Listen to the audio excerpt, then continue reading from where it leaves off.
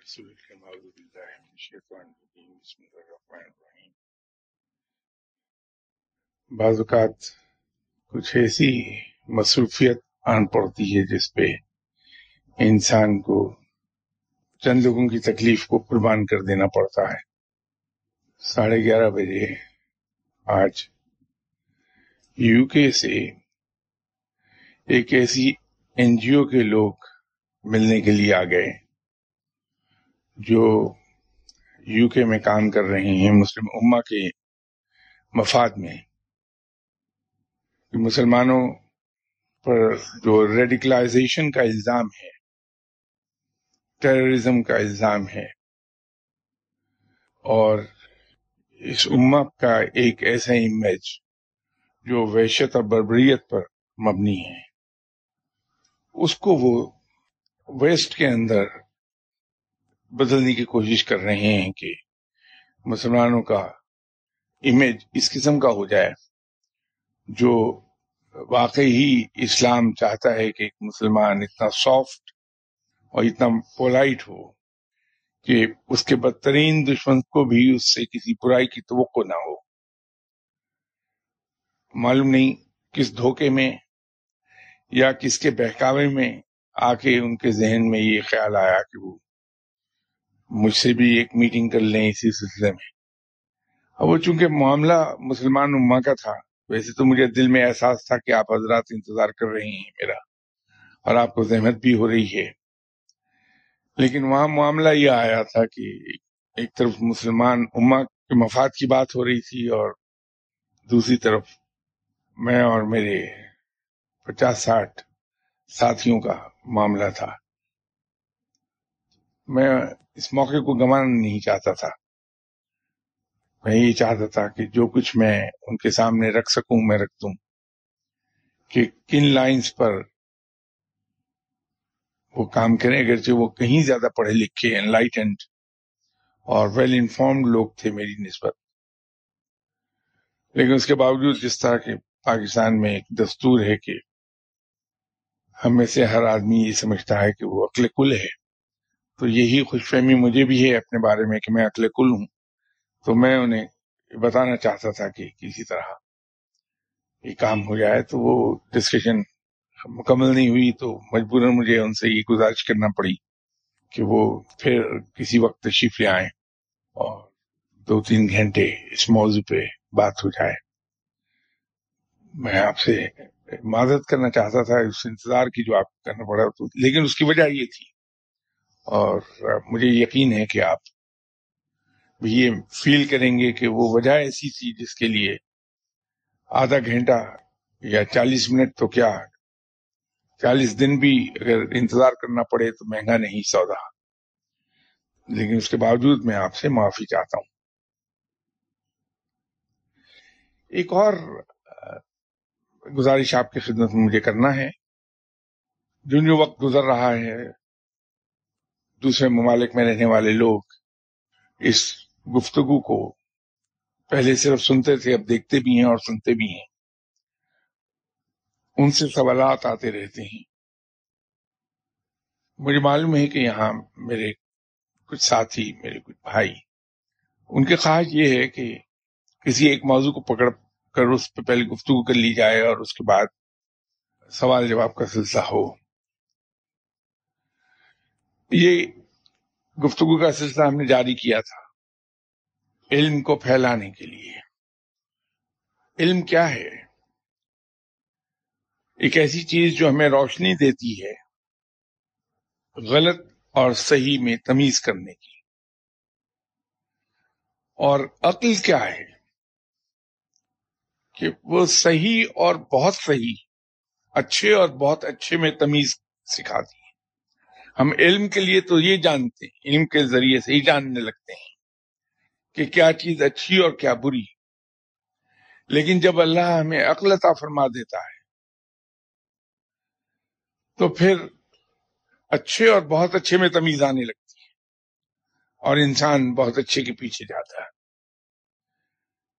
یہ تو ایک اضافی جملہ تھا عقل والا۔ علم ہم سیکھتے ہیں خواہ وہ کسی ذریعے سے سیکھا جا رہا ہو. اگر کوئی ایک موضوع میں اپنی مرضی سے چن لوں اور اس پر گفتگو ہو ہماری، اور پھر اس کے سوال جواب ہوں اس کے آخر پر، تو ہماری گفتگو محدود ہوگی ایک مخصوص چیز ہی پر. اور جس طرح سے کہ انسان کی جس ترکیب سے بنایا گیا ہے انسان، اس کی جو کیمسٹری ہے، اس میں یہ ہے کہ کسی بات کو سن کر بہت سے سوالات ذہن میں اٹھتے ہیں. اگر ہم سوال جواب کا سلسلہ کنفائن کر دیتے ہیں اسی موضوع پر، تو وہ سوال جو بعد میں سوچنے کے بعد ہمارے ذہن میں آئیں گے وہ تشنہ جواب رہ جائیں گے، کیونکہ اگلی اتوار کو ایک نیا موضوع شروع ہو چکا ہوا ہوگا. اس کا مطلب یہ ہو جائے گا کہ ہم ہر موضوع کو کہیں کہیں ٹچ کریں گے اور باقی اسے تشنا چھوڑ جائیں گے. اس طرح بھی علم حاصل ہوگا، لیکن وہ علم ایسا ہوگا کہ وہ پوری باتیں ہمارے پلے ہی نہیں پڑ پائیں گی.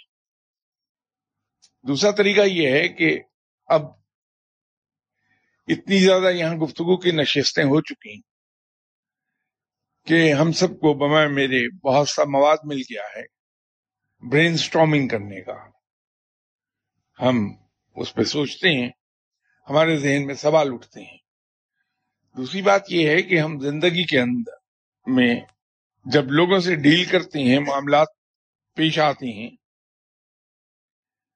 وہاں ہمیں دقتیں آتی ہیں اور ہم یہ جاننا چاہتے ہیں کہ فلاں معاملہ کیسے طے کیا جائے، اسلام اس بارے میں کیا کہتا ہے، رب کی کیا احکامات ہیں، آپ صلی اللہ علیہ وسلم کا کیا فرمان ہے، صحابہ کرام نے وہاں ایسے موقعوں پر کیا کیا کیا، اولیاء کرام کیا کرتے رہے ہیں. تو سوال مختلف لوگوں سے آتے ہیں اور مختلف اینگل سے کیے ہوئے ہوتے ہیں، اس کے جوابات بھی ویسے ہی جاتے ہیں. میں یہ سمجھتا ہوں کہ یہ علم کی ایک پوٹ پوری ہو جاتی ہے، قسم قسم کی باتیں اس کے اندر، اور وہ سوالات I'm sure کہ ہم میں سے بہت سے لوگوں کے ذہن میں ہوتے ہیں، لیکن ہم ان کے جواب ڈھونڈتے رہتے ہیں، ملتے نہیں. میں ذاتی طور پہ یہ سمجھتا ہوں کہ سوالوں کے جواب جب دیے جاتے ہیں، اس سے جو کچھ ہم سیکھتے ہیں وہ کہیں زیادہ ویلیویبل ہوتا ہے بنسبت اس کے کہ ایک موضوع کو پکڑ کے اس پر بولا جائے اور پھر اس سے متعلق سوال جواب کر لیے جائیں. اگر ہم اندازہ لگائیں تو جب سے یہ سوال جواب کا سلسلہ شروع ہوا، ہم نے ایک ہی نشست کے اندر کئی ایک چیزوں پر گفتگو کی، اور اس کا جو جواب ہوتا ہے وہ پہلے سے تیار نہیں ہوتا، کیونکہ سوال یہیں آ کے میں پڑھتا ہوں. جواب دینے والا بھی میں ہوتا ہوں، گفتگو کرنے والا بھی میں ہی ہوں گا کسی بھی موضوع پہ. تو جو میں نے کسی ایک موضوع کو پکڑ کر اس پہ گفتگو کرنی ہے وہی کچھ میں سوال کے جواب میں بول دوں گا. اس کا جو نیٹ گین ہے، نیٹ گین تو وہی رہا، لیکن اس سے مختلف لوگوں کا بھلا ساتھ ساتھ ہوتا چلا جائے گا. تو یوں میں ادھر کو چلا گیا کہ پہلے سوال اور جوابوں کا سلسلہ کر دیا جائے، جہاں کہیں وقت بچتا ہے کسی ایک موضوع کو چھیڑ دیا جائے.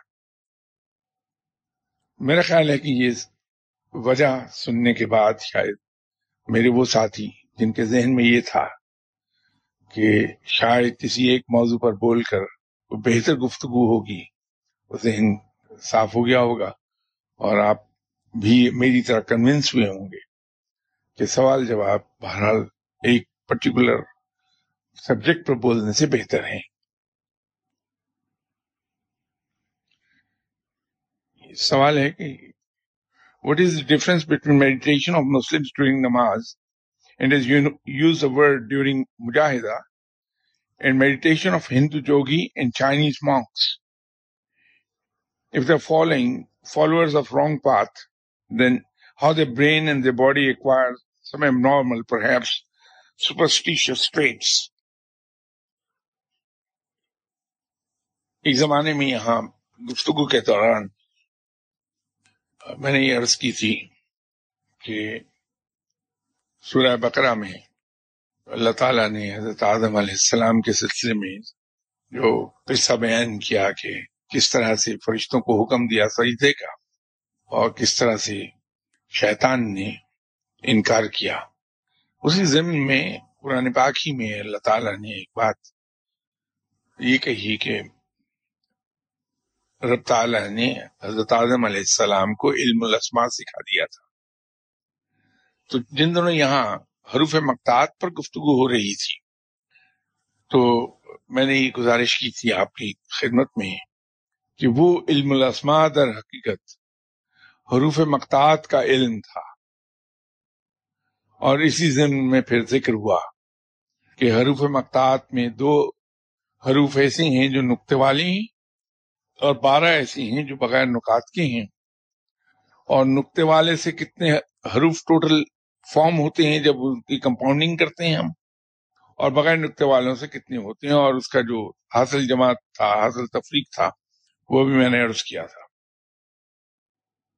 یہاں اس سوال کے جواب میں اس کا حوالہ یوں دینا پڑا مجھے کہ یہ علم الاسماء، اس کو آپ علم روحانیت کہہ لیجئے، علم باطن کہہ لیجئے، اسے کوئی اور نام دے دیجئے، یہ علم ایسا علم ہے جو کائنات کی بنیاد بنتا ہے، جس پر پوری کائنات کام کر رہی ہے، جو کائنات کی کنجی ہے۔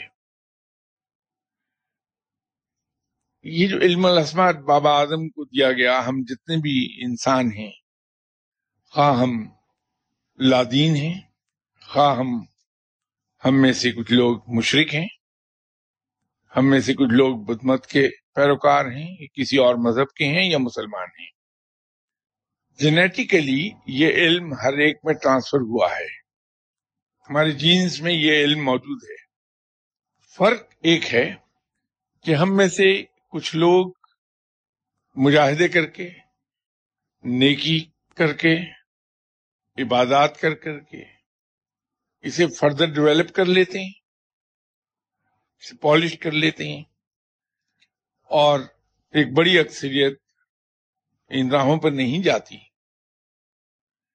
جس کی وجہ سے ان میں علم روحانیت جاگتا نہیں ہے، اجاگر نہیں ہوتا۔ آپ اگر مختلف مذاہب کا مطالعہ کریں، مختلف مذاہب کے اندر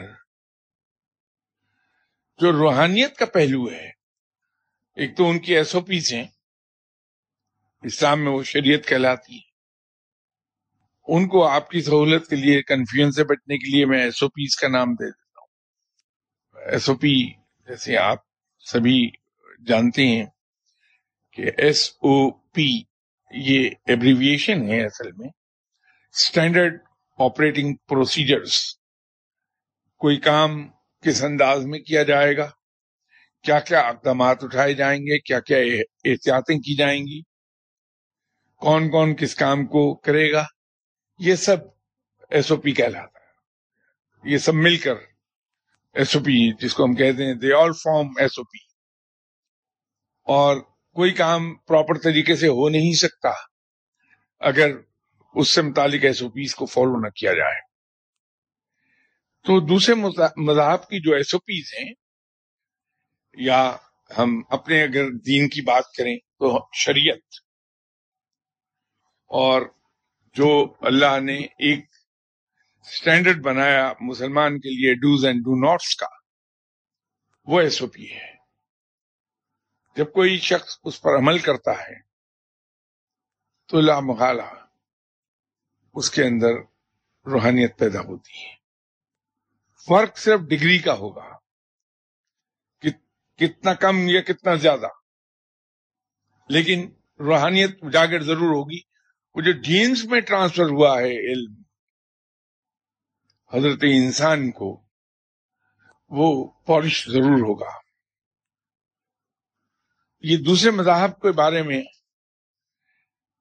آئی ڈونٹ نو مسلمان اتنے زیادہ سخت کیوں ہو جاتے ہیں کہ کوئی الاؤنس ہم ان کو دینے کو تیار نہیں ہوتے، حالانکہ میں یہ سمجھتا ہوں کہ ہم اپنے اس جذبے میں اتنے بعض اوقات آگے چلے جاتے ہیں کہ ہم گناہ کا مرتکب ہو جاتے ہیں۔ کچھ مذاہب ایسے ہیں جو رب کی طرف سے اتارے گئے ہیں اور قرآن پاک کی طرح وہ ان پر کتب بھی اتاری گئی ہیں. وہ ان کتب کے اندر جو کچھ ملے گا آپ کو وہ بھی کلام الہی ہے. اس کے اندر جو احکامات لکھے گئے ہیں وہ ربی کے عطا کرتا ہے، بالکل اسی طرح جس طرح قرآن پاک میں ہے. صرف فرق ایک ہے کہ جو کتابیں قرآن پاک سے پہلے اتاری گئی ہیں وہ اپنی ترتیب میں اس وقت کے لوگوں کی ذہنی سطح کے مطابق اتاری گئی تھی. ہر بعد میں آنے والی کتاب اپنے سے پہلے اتاری ہوئی کتاب کا ریوائز ایڈیشن تھا. جیسے ہماری ٹیکسٹ بکس ہوتی ہیں، ہر نئے ایڈیشن میں بہت سا مواد وہی ہوتا ہے، کچھ تھوڑا سا اس میں اضافہ کر دیا جاتا ہے. بہنے ہی وہ کتابیں رب کی طرف سے اتاری گئیں، زورا، تورا، بائبل، تو یہ سب کتابیں وہ تھیں جو رب کے کلام پر مبنی ہیں. یہ مجموعہ ہے رب کے کلام کا، اللہ کے احکامات کا. اس وقت جو لوگ تھے اور انہوں نے ان کتابوں کو فالو کیا وہ حق پر تھے اور وہ بخشے جائیں گے، جنت میں جائیں گے اپنے اعمال کی بنیادوں پر. لیکن جب نئی کتاب آ گئی، نئے رسول آ گئے، تو پھر ان قوموں پر یہ فرض تھا کہ نئی آنے والی کتاب کو مانتے اور نئے رسول کو مانتے. تو جن لوگوں نے نئی کتاب اور نئے رسول علیہ السلام پر ایمان لے آئے وہ حق پر تھے، لیکن جنہوں نے اس سے انکار کیا وہ قابل سزا ہو گئے کہ انہوں نے اللہ تعالیٰ کے حکم کی تعمیل نہیں کی. جب صرف زورا تھی، زورا کے فالوور اور حضرت داؤد علیہ السلام کے فالوورز حق پر تھے، اور اس وقت جو اللہ کے احکامات پر پوری طرح عمل کر رہے تھے وہ سب لوگوں کا حساب کتاب اس وقت کے حساب سے ہوگا، اپنے اعمال کی بنیادوں پر وہ جنت میں جائیں گے. جب تورا آ گئی تو یہ ریوائزڈ ایڈیشن تھا زورا کا، اور حضرت موسیٰ علیہ السلام ایک نیا پیغام لے کر آئے تھے. تو ان سب لوگوں کو یہ چاہیے تھا کہ حضرت موسیٰ علیہ السلام پر آنکھیں بند کر کے ایمان لے آتے اور جو وہ پیغام لائے تھے اس پر ایمان لاتے، اور جو لوگ ان میں سے لے آئے وہ حق پر تھے، باقی قابل سزا ہو گئے. تو جب تک کہ بائبل نہیں آئی، تورا پر عمل کرنے والے لوگ اور حضرت عیسیٰ علیہ السلام کے احکامات، لائے ہوئے احکامات پر عمل کرنے والے لوگ حق پر تھے، اور اپنے اعمال کی بنیاد پر وہ جنت میں چلے جائیں گے. لائک وائز جو لوگ ایمان لے آئے حضرت عیسیٰ علیہ السلام پر اور حضرت عیسیٰ علیہ السلام کی لائی ہوئی کتاب بائبل پر، اور اس کی پیروی کی، ان احکامات کی پیروی کی، تو آپ صلی اللہ علیہ وسلم کے تشریف لانے تک وہ حق پر تھے اور وہ اپنے اعمال کی بنیاد پر جنت میں جائیں گے. لیکن جب آپ صلی اللہ علیہ وسلم نے نبوت کا دعویٰ فرمایا اور کتاب نازل ہوئی آپ صلی اللہ علیہ وسلم پر، تو پھر یہ لازم ہو گیا تھا کہ تمام بنی نوع انسان آپ صلی اللہ علیہ وسلم پہ ایمان لے آتے اور آپ صلی اللہ علیہ وسلم کے لائے ہوئے احکامات کو فالو کرتے. کیونکہ دین مکمل کر دیا گیا آپ صلی اللہ علیہ وسلم کی نبوت کے بعد، کوئی نبی نہیں آئے گا، آپ صلی اللہ علیہ وسلم نبی آخر زمان ہیں. کوئی کتاب نہیں آئے گی کہ قرآن پاک آخری کتاب ہے. اب قیامت تک اس کو فالو کرنا ہم پر فرض ہے، مسلمانوں پر، انسانوں پر، سب. اللہ تعالیٰ نے وہ لوگ جنہوں نے ان کتابوں کو بھی فالو کیا، ان کے ساتھ ایک رعایت کا معاملہ کیا ہے قرآن پاک میں. دو باتیں فرمائی رب نے کہ جو اہل کتاب ہیں ان میں کچھ اہل علم بھی ہیں. اہل علم عرف عام میں اولیاء کرام کو کہا جاتا ہے، صاحب علم لوگوں کو کہا جاتا ہے. اسی طرح اہل کتاب کے بارے میں یہ کہا گیا کہ جو اہل کتاب ہیں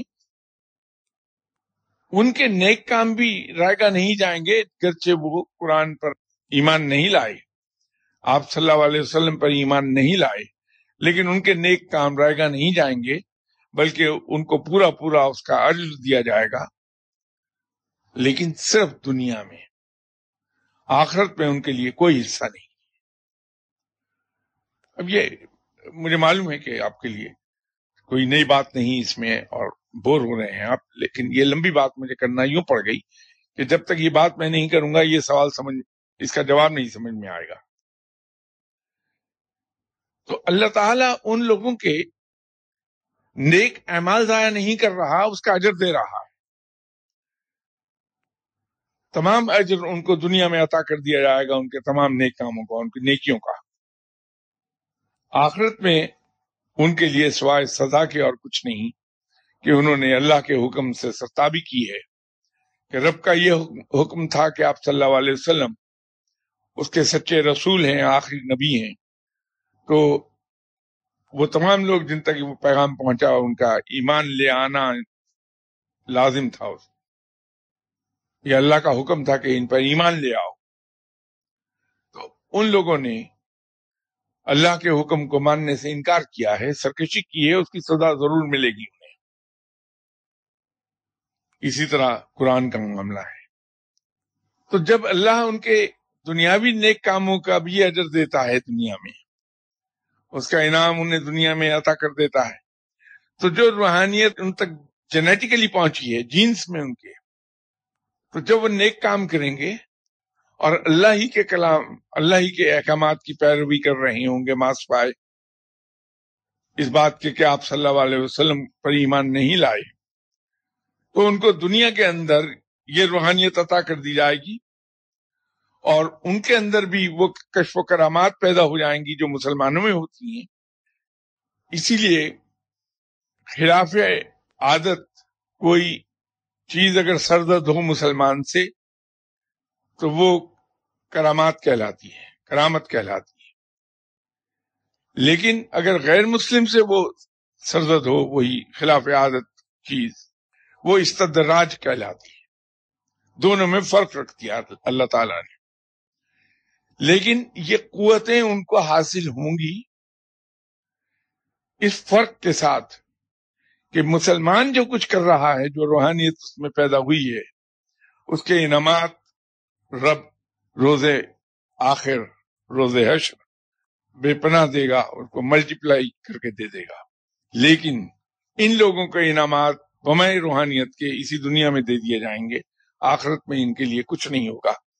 یہی فرق ہے ایک غیر مسلم میڈیٹیشن کرنے والے میں اور ایک مسلمان میڈیٹیشن کرنے والے میں. لیکن رجوع دونوں ہی رب کی طرف کرتے ہیں. فرق ایک رہ جاتا ہے کہ اہل کتاب نے اللہ ہی کے حکم کو مانا لیکن ساتھ حکم کی خلاف ورزی کی ہے، حکم عدولی کی ہے رب کی. مسلمان اس سے بچا ہوا ہے. تو دنیا کے اندر سب کچھ ہوگا، آخرت میں جو مسلمان ولی اللہ اٹھے گا، اٹھایا جائے گا، تو اس کا چہرہ روشن ہوگا، رب کا نور ہوگا، وہاں چمک رہا ہوگا. غیر مسلم کو یہ اعزاز حاصل نہیں ہوگا. یہ فرق ہے. اب میرا خیال ہے کہ سوال کا جواب واضح ہو گیا ہوگا کہ میڈیٹیشن جب مسلمان کرتا ہے تو کیا فرق ہے اور غیر مسلم کرتا ہے تو کیا فرق ہے.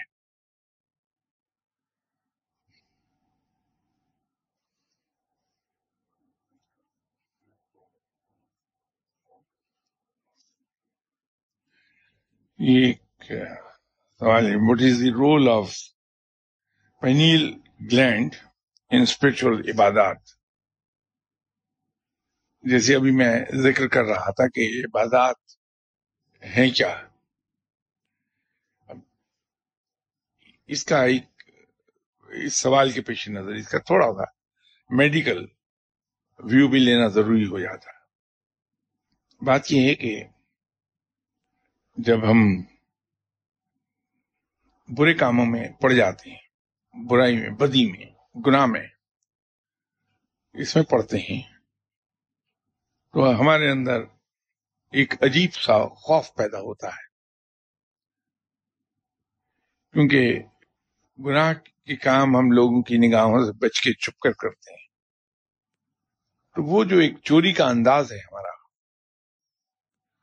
اس سے ڈر اور خوف پیدا ہوتا ہے انسان میں. جب ہم گناہ کرتے رہتے ہیں مسلسل، تو ہمارے اندر وہ ڈر اور خوف ایک کنسسٹنٹ کیفیت ڈر اور خوف کی ہمارے اندر پیدا ہو جاتی ہے. اس ڈر اور خوف کے مسلسل ذہن میں رہنے کا نتیجہ یہ ہوتا ہے کہ ہماری سائیکولوجیکل ہیلتھ چینج ہونے لگتی ہے، اور چونکہ ہر وقت ہم ڈر اور خوف اور فکر کے عالم میں زندہ رہتے ہیں، تو ہمارے چہرے کی رونق چھن جاتی ہے، ختم ہو جاتی ہے. اور اسی طرح اس ڈر اور خوف کے مسلسل رہنے کی وجہ سے ہمارے اندر اخلاقی قوت ختم ہو جاتی، اخلاقی جرات ختم ہو جاتی. ہم کسی کے سامنے حوصلے سے سر اٹھا کے سچی بات کہہ نہیں سکتے، کیونکہ ہم زندہ ہیں ایک مسلسل ڈر اور خوف کی حالت میں. یہ تبدیلیاں آتی ہیں انسان کے اندر. اس کے برعکس جب ہم نیکی کی طرف جاتے ہیں تو ہمارے مختلف گلینڈز ریلیکس کر جاتے ہیں، اور ایک کیمیکل مادہ ہمارے اندر دماغ میں پیدا ہوتا ہے. دماغ میں ویسے بھی فلوئڈ ہے، ہمارے جو مغز ہے وہ پروٹیکٹڈ ہے ایک فلوئڈ کے انویلپ میں، اس کے ارد گرد وہ فلوئڈ موجود ہے. اس میں جب وہ کیمیکل پیدا ہوتا ہے تو ہمارے اندر ایک خوشی کا احساس آتا ہے. یہ جو ہماری خوشی اور غم کی کیفیات ہیں، اس کے اندر دونوں ہی صورتوں میں ہمارے اندر مختلف قسم کے کیمیکلز پیدا ہوتے ہیں، جنریٹ ہوتے ہیں، اور اس سے ہمارے باڈی کیمسٹری میں تبدیلی آتی ہے اور ہمارے چہرے پر مختلف تاثرات ابھرتے ہیں. تو وہ جو کیمیکل پیدا ہوتا ہے اس سے ہمیں خوشی کا ایک احساس ہوتا ہے اور ہمارے چہرے پر ایک چمک آتی ہے. نتیجہ یہ ہے کہ ہم یہ کہتے ہیں کہ صاحب فلاں آدمی کے چہرے پر بہت نور ہے، وہ چمک ہے. اس کی میں میڈیکل ویو آپ کو بتا رہا ہوں. اس کو ہم کہتے ہیں کہ چہرے پر نور پیدا ہو گیا ہے. اس لیے جب ہم عبادت کر رہے ہوتے ہیں تو ہمارا تعلق براہ راست رب تعالیٰ کے ساتھ جڑتا ہے. جب تعلق ہمارا وہاں جڑتا ہے تو وقتی طور پر ہمارا تعلق اس دنیا کے جھمیلوں سے کٹ جاتا ہے. دنیا کے جھمیلوں سے تعلق کٹتے ہی جو تفکرات ہیں ہمارے ذہن میں، خدشات ہیں، وسوسے ہیں دنیاوی کاموں کے بارے میں، وہ ختم ہو جاتے ہیں، وہ بھول جاتا ہے انسان. تو رب کے ساتھ جب تعلق ہوتا ہے اور ہمیں یہ احساس ہوتا ہے کہ رب موجود ہے، وہ ہمارا پالنہار ہے، ہمارا محافظ ہے، ہم اس کی حفاظت میں ہیں، تو ایک عجیب اطمینان ہمارے اندر جنم لیتا ہے. ہمارے مسل سارے کے سارے ریلیکس کر جاتے ہیں، اور ان کے ریلیکس کرنے کے ساتھ ہی کچھ گلینڈز ایکٹیو ہوتے ہیں، اور اس سے مختلف قسم کے کیمیکلز جنریٹ ہو جاتے ہیں. یہ 4 گلینڈز ہیں جو ایکٹیو ہو جائیں گے اس وقت, اور ان چاروں ہی سے مختلف کیمیکل جنریٹ ہوتے ہیں. نتیجہ یہ ہے کہ ان میں سے ایک گلینڈ جو ہمارے اس جگہ موجود ہے, آلموسٹ یہ بنتی جگہ, اس جگہ پر, اس سے جو کیمیکل جنریٹ ہوگا اس سے ہماری آنکھوں کے اندر, آنکھوں میں ایک عجیب سا خمار پیدا ہوتا ہے, گہرائی آتی ہے. اس لیے آپ نے دیکھا ہوگا وہ لوگ جو بہت عبادت گزار ہیں, عبادت گزار جو صحیح سینس میں ہیں, شاہ صاحب جیسے نہیں, ان کی آنکھوں میں ایک عجیب سی چمک ہوتی ہے. خواہ عمر ان کی کتنی کیوں نہ ہو جائے, ان کی آنکھیں چمکدار ہوں گی. اور اس کو شاعر کی زبان میں یہ کہ نشیلی آنکھیں ہوتی ہیں. وہ اس گلینڈ کا کام ہے. اسی گلینڈ کی جنریٹ کیے ہوئے کیمیکل کا ایک اثر دماغ کے یہ پچھلے حصے میں یہاں پر آتا ہے, اور یہاں جو ہمارے سیلز ہیں ان کی سودنگ ہو جاتی ہے. جب ان کی سودنگ ہوتی ہے, کیونکہ یہاں تعلق جو ہے یہ وہ ایریا ہے which is very close to that storage point which stores the long term memories. تو جو ہی اس کی سودنگ ہوگی ہمارے اندر ایک سکون کی کیفیت پیدا ہوتی ہے. اسی لیے عبادت گزار لوگ عام طور پر پرسکون ہوتے ہیں. ایک گلینڈ ہمارا بیک پر ہے, ہماری اسپائن ہے, اس کے ہاف سے ذرا اوپر لیفٹ سائڈ پر, خاص طور پر جب ہم رکوع کی حالت میں ہوتے ہیں اور اللہ کے ساتھ لو لگائے ہوئے ہوتے ہیں تو کیمیکل جنریٹ کرتا ہے. وہ کیمیکل اسٹرینگتھن کرتا ہے ہمارے بیک کے مسلز کو.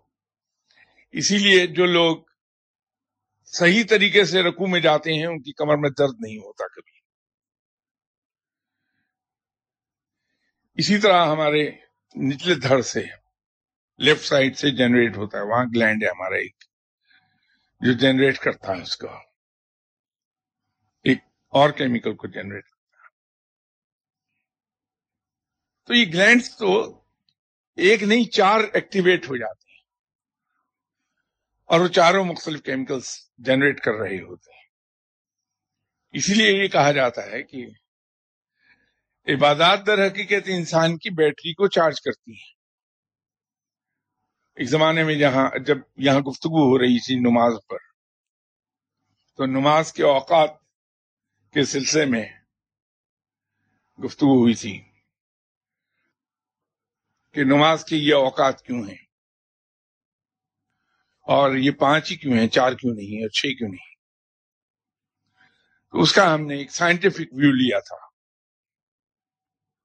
اس وقت بھی یہ میں نے عرض کیا تھا کہ صبح دیکھیے میڈیکل سائنس یہ کہتی ہے, اور ایٹ لیسٹ کہتی تھی, کہ انسان صبح اٹھ کے ایکسرسائز کرے تو سارا دن چاق چوبند رہتا ہے. عجیب بات یہ ہے کہ سب سے مختصر ترین نماز فجر کی ہے, 2 رکعت سنت اور 2 رکعت فرض, and that's all.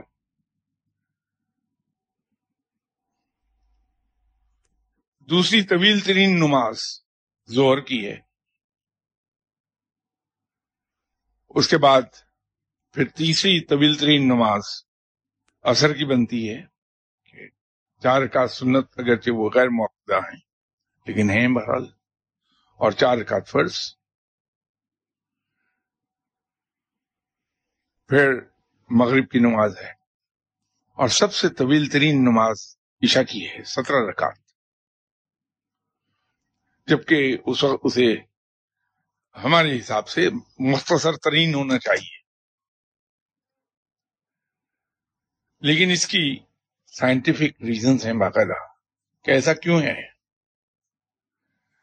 ہم رات بھر کے سوئے ہوئے ہوتے ہیں, ہم نے آرام کیا ہوتا ہے, اسی لیے رب نے کہا اللہ نے رات آرام کے لیے بنائی ہے. لیے اور دن کام کے لیے. ہم رات بھر کا آرام کیے ہوئے ہوتے ہیں, صبح اٹھتے ہیں, صرف اپنے آپ کو ریمائنڈ کراتے ہیں کہ we are subordinate to someone, we are subordinate to the supreme power and we have to obey him.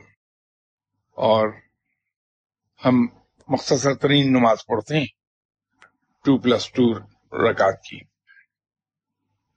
یہ ضروری اس لیے بھی ہو جاتا ہے کہ اس سے ہماری بلڈ سرکولیشن جو سلو ڈاؤن ہوئی ہوتی ہے آرام کرنے کی وجہ سے, سونے کی وجہ سے, وہ اپنی نیچرل پیس پہ چلی جاتی ہے. آپ نے زندگی میں دیکھا ہوگا کہ بلیاں اور کتے یا اسی طرح شیر ہے, لیپرڈ ہے, یہ جب سو کے اٹھتے ہیں تو انگڑائی لیتے ہیں. یہ انگڑائی جو لیتے ہیں وہ اپنی بلڈ سرکولیشن کو نارملائز کر رہے ہوتے ہیں. ہائبرنیشن وہ جانور جو نارتھ پول پر ہوتے ہیں, جہاں 6 مہینے سے کہیں زیادہ وقت, بعض 8 مہینے 10 مہینے تک برفباری ہوتی ہے. تو جو ونٹر کے سویئر منتھس ہوتے ہیں 6 مہینے, اس میں یہ جانور اپنی اپنی غاروں میں یا ایون برف کے اندر انہوں نے کھو بنائے ہوتے ہیں اپنے, اس میں وہ جا کے سو جاتے ہیں, جس کو ہم ہائبرنیشن کہتے ہیں. کمپیوٹر کو استعمال کرنے والے لوگ جانتے ہیں کہ وہاں بھی یہ ٹرم استعمال ہوتی ہے کہ اگر اسے ہم سوئچ آن چھوڑ دیں کچھ دیر کے بعد یہ سلیپنگ موڈ میں چلا جاتا. اس کا صحیح ورڈ ہے ہائبرنیشن میں جاتا. ہائبرنیشن میں جب جاتے ہیں تو یا سو رہے ہوتے ہیں ہم, ہمارے سانس کی رفتار بھی بہت کم ہوتی ہے اور بلڈ سرکولیشن بھی, اس کی رفتار بھی کم ہو جاتی. تو انگڑائی ہیلپ کرتی ہے بلڈ سرکولیشن کو نارمل رفتار پر لے جانے میں, اور مسلس کو اسٹریچ کر کے جو ریلیکس کر گئے تھے تو دوبارہ سے اس کو ایکٹیو کر لیتے ہیں. یہ جانوروں میں اللہ نے رکھا ہے. تو ہم نماز پڑھتے ہیں صبح کی, اس سے ہمارے مسلس اور بلڈ سرکولیشن نارملائز ہو جاتی ہے. ہم پھر کام کرتے ہیں اور سب سے لمبا پیریڈ یہی ہوتا ہے فجر اور ظہر کے درمیان کا. ہم اس میں کام کاج کرتے ہیں, دنیاوی شدائد سے مقابلہ ہوتا ہے, تفکرات ہوتے ہیں, پریشانیاں ہیں اور پریشرز ہیں, سٹریسز ہیں, سٹرینز ہیں, ان کو ہم فیس کر رہے ہوتے ہیں. نتیجہ یہ ہے کہ ہمارے نروس تھک جاتے ہیں اور بعض کا شٹر ہونے لگتے ہیں. تو رب تعالیٰ نے اس کے بعد ظہر کی نماز کا ٹائم کر دیا. تو ہم چونکہ بہت پریشر لیے ہوتے ہیں, میکسیمم ٹائم ہم دوسری طویل ترین نماز پڑھتے ہیں دن کی, ظہر, اور اس دوران ہمارا رابطہ دنیا سے کٹ جاتا ہے, دنیاوی تفکرات ختم ہو جاتی ہیں اور ہمیں ایک نئے سرے سے حوصلہ ملتا ہے کہ کوئی ایک سپریم پاور ہے جو سب سے زیادہ طاقتور ہے, سب پر محیط ہے, وہ ہمارے ساتھ ہیں, ہم اس کے بندے ہیں اور وہ ہمارا آقا ہے. یہ کنسپٹ اور یہ سوچ ہمیں نئے سرے سے تیار کر دیتی ہے دنیاوی مشقتوں کو لینے کے لیے. تو اس کے بعد پھر فجر اور ظہر کے درمیانی وقفے سے ذرا کم وقفہ درمیان میں آتا ہے اور ہم دوبارہ کام کرنا شروع کر دیتے ہیں.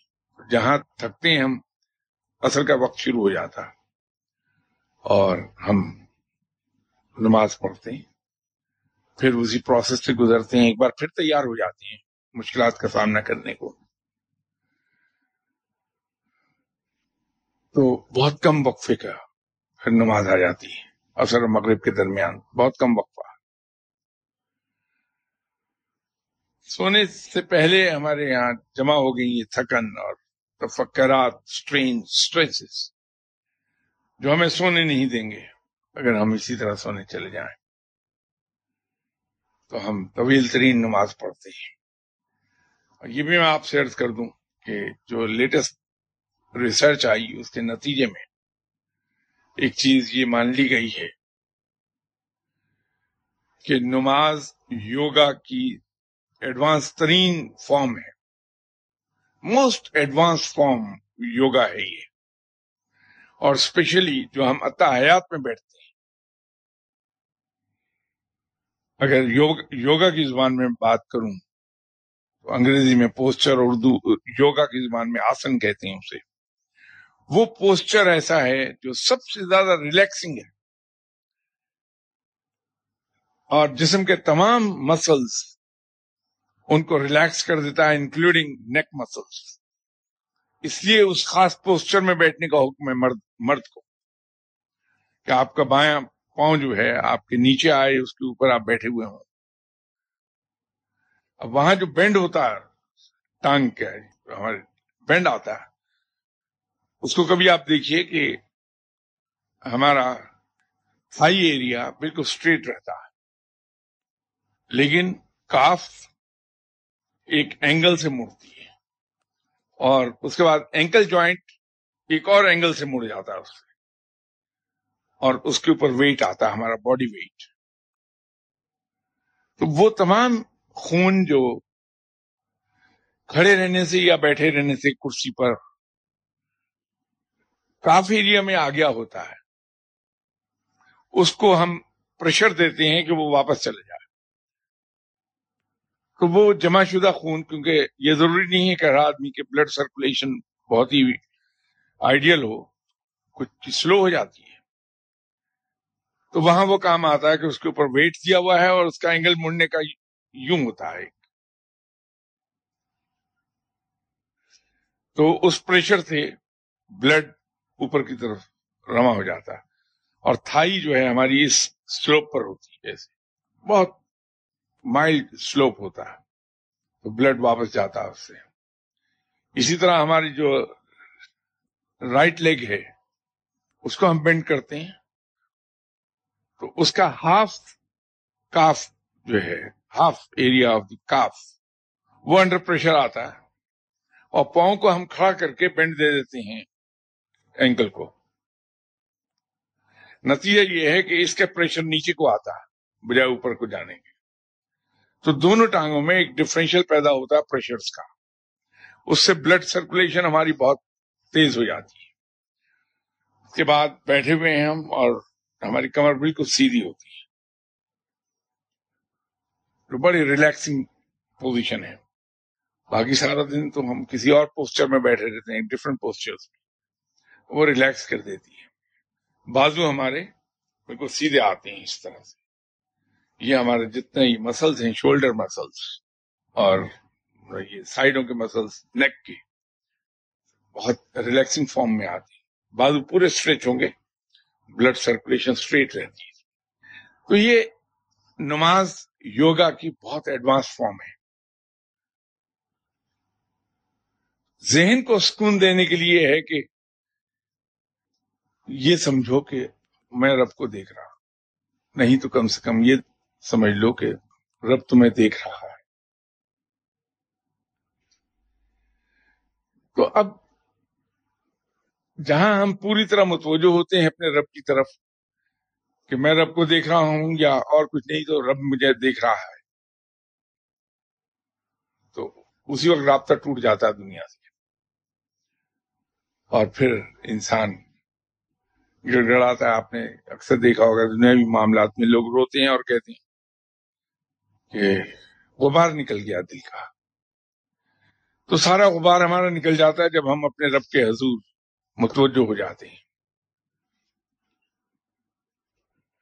انشاءاللہ تعالیٰ پھر اگلی سنڈے زندہ رہے تو ملاقات ہوتی ہے.